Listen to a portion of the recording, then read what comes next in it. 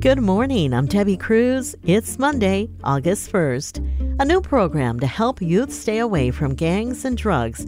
More on that next, but first, let's do the headlines.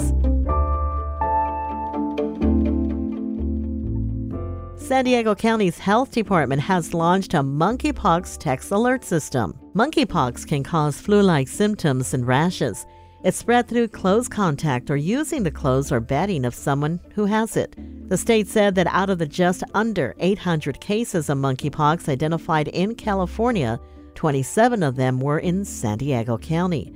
To sign up for real-time info about the virus in the region, text COSD monkeypox to 468-311. A resident at Veterans Village of San Diego died of a suspected fentanyl overdose last Tuesday. Now the DEA is investigating 2 deaths at the nonprofit rehab center.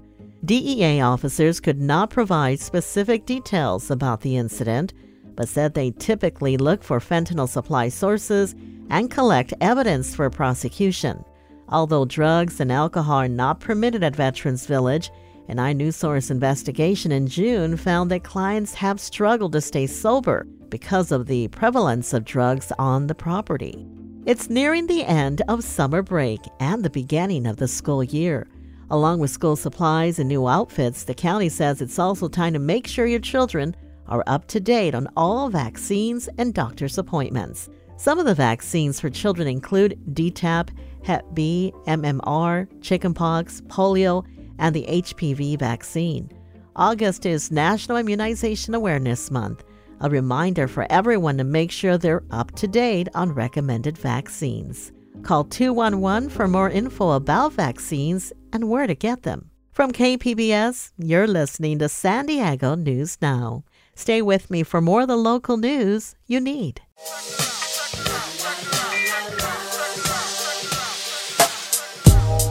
Hey.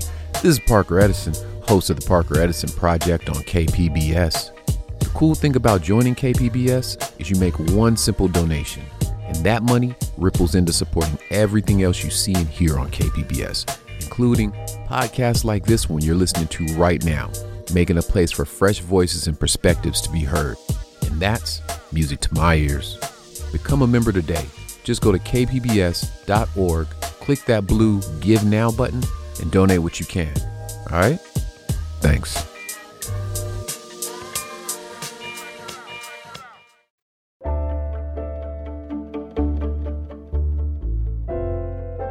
Growing up in poverty, surrounded by guns, drugs, and gang members, is a reality for many in San Diego. KPBS reporter Jacob Ayers says a new mentoring curriculum has an innovative approach to change lives and address trauma for at-risk boys and young adults in those scenarios. I never thought I would be living this lifestyle. Maclovio Marquez is a personal trainer and coach in downtown San Diego. But just a couple of years ago, he was dealing drugs. To be a gang member or to be tough or to have this persona of I'm a badass is so widely accepted, and not only widely accepted, it's strongly enforced and encouraged, like when it doesn't need to be, you know. Donovan Dove says he ran into similar scenarios. We don't have counselors, we counsel ourselves. We drink, we smoke, they put liquor stores everywhere. We out here faded, we are lost, you know what I'm saying? So when we are lost, no guidance, police circling around our neighborhood all day, it's cops and robbers. So it put us in a criminal mindset already. Marquez and Dove both say an organization called Paving Great Futures helped them turn their lives around. And now, they're mentors for other youth. Armand King co-founded the group, which educates kids and young adults on harsh realities many of them face, from drug abuse and child sex trafficking to homelessness and youth violence. King says the program gives them hope. It gives them ideas that and thoughts and belief that they can do more than what their circumstances that they grew up in might dictate to them. Now, King is building on the lessons he learned through Paving Great Futures and as the chair of San Diego Gang Prevention and Intervention Board. His next chapter is a separate for-profit youth mentoring curriculum called Walk With Me Impact. The only solution that we end up hearing is prison. The only things that we see as a result to the lifestyle is death and incarceration. So this curriculum, we are fully focusing on prevention tactics, prevention methods. How do we stop a kid from ever having to go through these traumatic experiences? King says Walk With Me Impact is for profit, so he can pay youth consultants like Kamaraki, who says kids can be attracted to illegal and dangerous work. You know, pimps always have money, fly clothes, got girls, you know, giving out dollars to the young, to us, you know, and looking out for us and taking care of us. A lot of us don't have fathers, you know, older brothers or anyone that's looking out for us like that.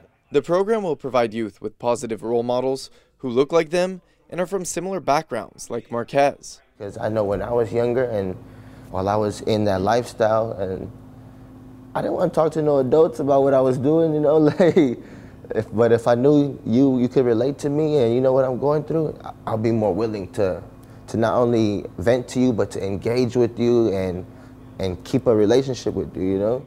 The new curriculum includes rap music, a video documentary series, and a choose-your-own-adventure book where readers can make choices based on real-life experiences. The material in this curriculum will help kids not only recognize what they're surrounded by, recognize these toxic lifestyles, but it'll help them cope with things that they're already dealing with, prepare them for things that may be approaching them. King says there's a dire need for this new curriculum, as he's lost too many loved ones over the past couple of years. And after death, after death, after death, it's like being at war in Afghanistan, and it seems like nobody cares, and wonder why you can't behave well at school, wondering why you're not participating in society. King says the Walk With Me Impact curriculum is being reviewed by 2 professors at Point Loma Nazarene and San Diego State University. A Kickstarter campaign to raise funds for the initiative starts on August 2nd.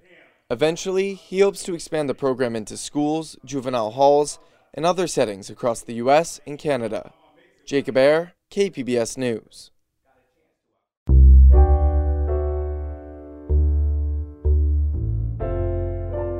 The compromise climate legislation working its way through Congress is getting mixed reviews from local experts following the nation's response to the climate crisis. KPBS environment reporter Eric Anderson has details. Sierra Club President Ramon Cruz last week called the surprise compromise between Senate Majority Leader Chuck Schumer and West Virginia Senator Joe Manchin a big effing deal. The bill calls for $369 billion in funding for environmental justice, making clean energy products, and cutting the nation's carbon emissions by 40%. It's not where we need to be, but it's much further along than we have been. San Diego 350's Masada Dizenhouse says it's important to codify carbon emission goals, but the legislative package remains a mixed bag. It's very far from perfect. You know, it has some really insidious parts like subsidies for expanding extraction of oil and gas and for the false climate solutions being pushed by the fossil fuel industry.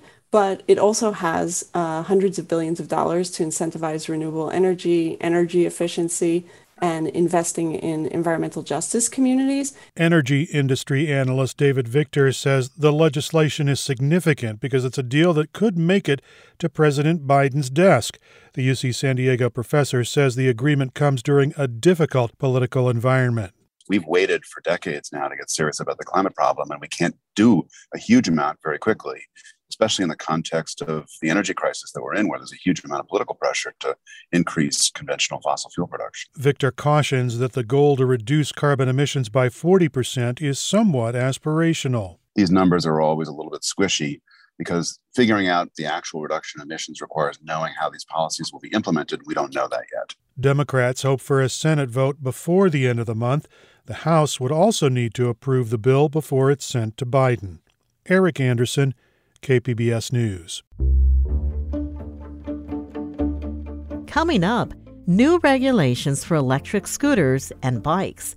We'll have that story and more next, just after the break.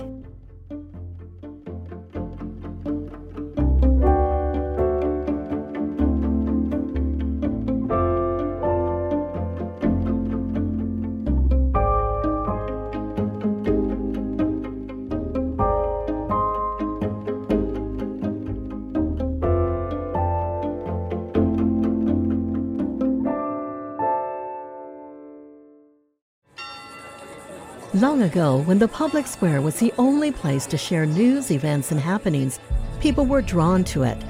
Living in community with others was the route to understanding each other and the world around us. The public square has changed dramatically, but our need to learn and understand one another hasn't. This is Port of Entry, The Parker Edison Project. Listener-supported KPBS Cinema Junkie. Thank you for listening to KPBS Podcast and for being part of our region's virtual public square, where you learn not only about the headlines of the day, but about culture, music, and the issues that are important to all of us. Help keep the virtual square alive and well. Support podcasts like the one you're listening to right now. Just go to kpbs.org, click the blue Give Now button, and make a donation. And thanks again.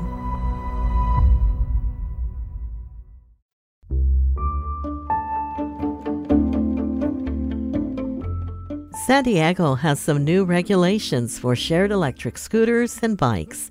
KPBS reporter Jacob Ayers says they went into effect last week. The new rules include a ban on parking shared scooters and bikes anywhere but in city-approved corrals, slower speeds on sidewalks, and an effort to make scooter companies more accountable for irresponsible riders. City Heights CDC Communication Engagement Coordinator Jesse Ramirez says adding more scooters or e-bikes would help to meet overall transportation needs of the area, especially with gas prices becoming unaffordable to many. I do see a lot of value in these new regulations, and I think it can help the City Heights community and other historically excluded communities a lot. Jacob Ayers, KPBS News.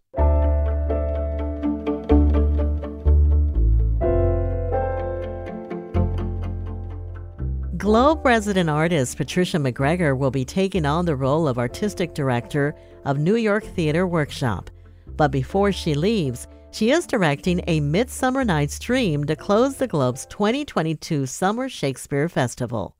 KPBS arts reporter Beth Accomando spoke with McGregor about the Bard's popular and magical comedy. Patricia, what do you think is the reason for the lasting appeal of Shakespeare's A Midsummer Night's Dream?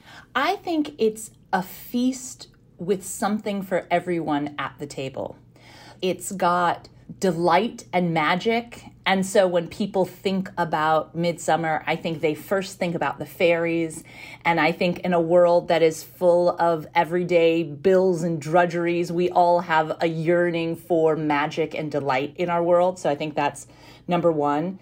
Second, the theme of transformation. While there's many themes in the play, I think the idea of transformation, both literal, figurative, in all ways, I think that's something that we're all seeking. The idea of can we transform and how? The idea of the woods as a metaphor. In many ways, COVID is a wood. We all have our different versions of a wood. What is this place that you go to seeking transformation that can be both terrifying and also full of discovery? I think the mechanicals, I've done the piece a few times now, and my theme is always, we are all mechanicals. So I think it's also a love letter to theater makers, both the foibles and the extraordinary gifts of theater, both for the practitioners and for the audience. Those are some of the things I think are wonderful. And also part of what I've always been drawn to and try to bring out in my productions is as much fun, as much clown, as much magic as there is, there's also really high stakes. The piece starts with, the inciting incident is Aegeus coming in and saying, if my daughter doesn't bend to my will, I call upon death for her. And I think in a time where we're really examining everyone's rights and a more just world for everyone and the way in which that is under attack for women in particular, I think people are often surprised at how relevant the piece can be and how at the center of it, this young woman fighting for her autonomy and her voice and the bravery of Hermia in the center of this whirlwind is the grounding that allows for the tree to bloom and the magic to happen. But at the center is that idea of what do you stand for? And I think that central anchor of the piece allows for it to float and fly while still feeling like it's a full meal. Now, you brought up casting, and I have not yet had a chance to see the play, but it looks like you are not only doing colorblind casting, but also some gender-bending casting? We are a people who see people. We see everything they have to offer, whether it's the color of their skin, their height, all of those things. I think that's part of the vocabulary offered. And I think there's been a tradition where certain people weren't perceived to be appropriate for certain roles. So I always like to say color conscious, because to me, I want to bring onto stages the world that I see around me and the world that I want to see around me. So I try to think of diversity in as many places as I can, color, race being one of them. Aegeus doesn't want his daughter to marry Lysander. He wants her to marry Demetrius. And you always have to ask yourself why. Why does Aegeus, if I take the text to be real, that they are equally wealthy and, equally prestigious in certain ways. In this one, we have a wonderful non-binary actor, Bernadette, and we have a long conversation, and they were really interested in playing the role as a genderqueer woman. And I think that, again, as we look at what's going on in the world and why someone in Aegeus's position who is attached to the patriarchy, who is attached to this old school, he literally calls upon the ancient privilege of Athens. So that's who Aegeus is. He is the defender of the ancient privilege of Athens. So I feel like Shakespeare has an invitation for us to make the play feel alive today. And the idea of representation from the LGBTQIA community and the way in which their search for justice, equality, marriage rights, and the way in which those things are under attack right now with the Aegeuses in the world, I thought it was a great opportunity to center love and not taking love and justice and choosing your own partner for granted. That was director Patricia McGregor speaking with KPBS arts reporter Beth Accomando. A Midsummer Night's Dream opened yesterday and runs through September 4th at Lowell Davis Festival Theater. That's it for the podcast today. As always, you can find more San Diego news online at kpbs.org.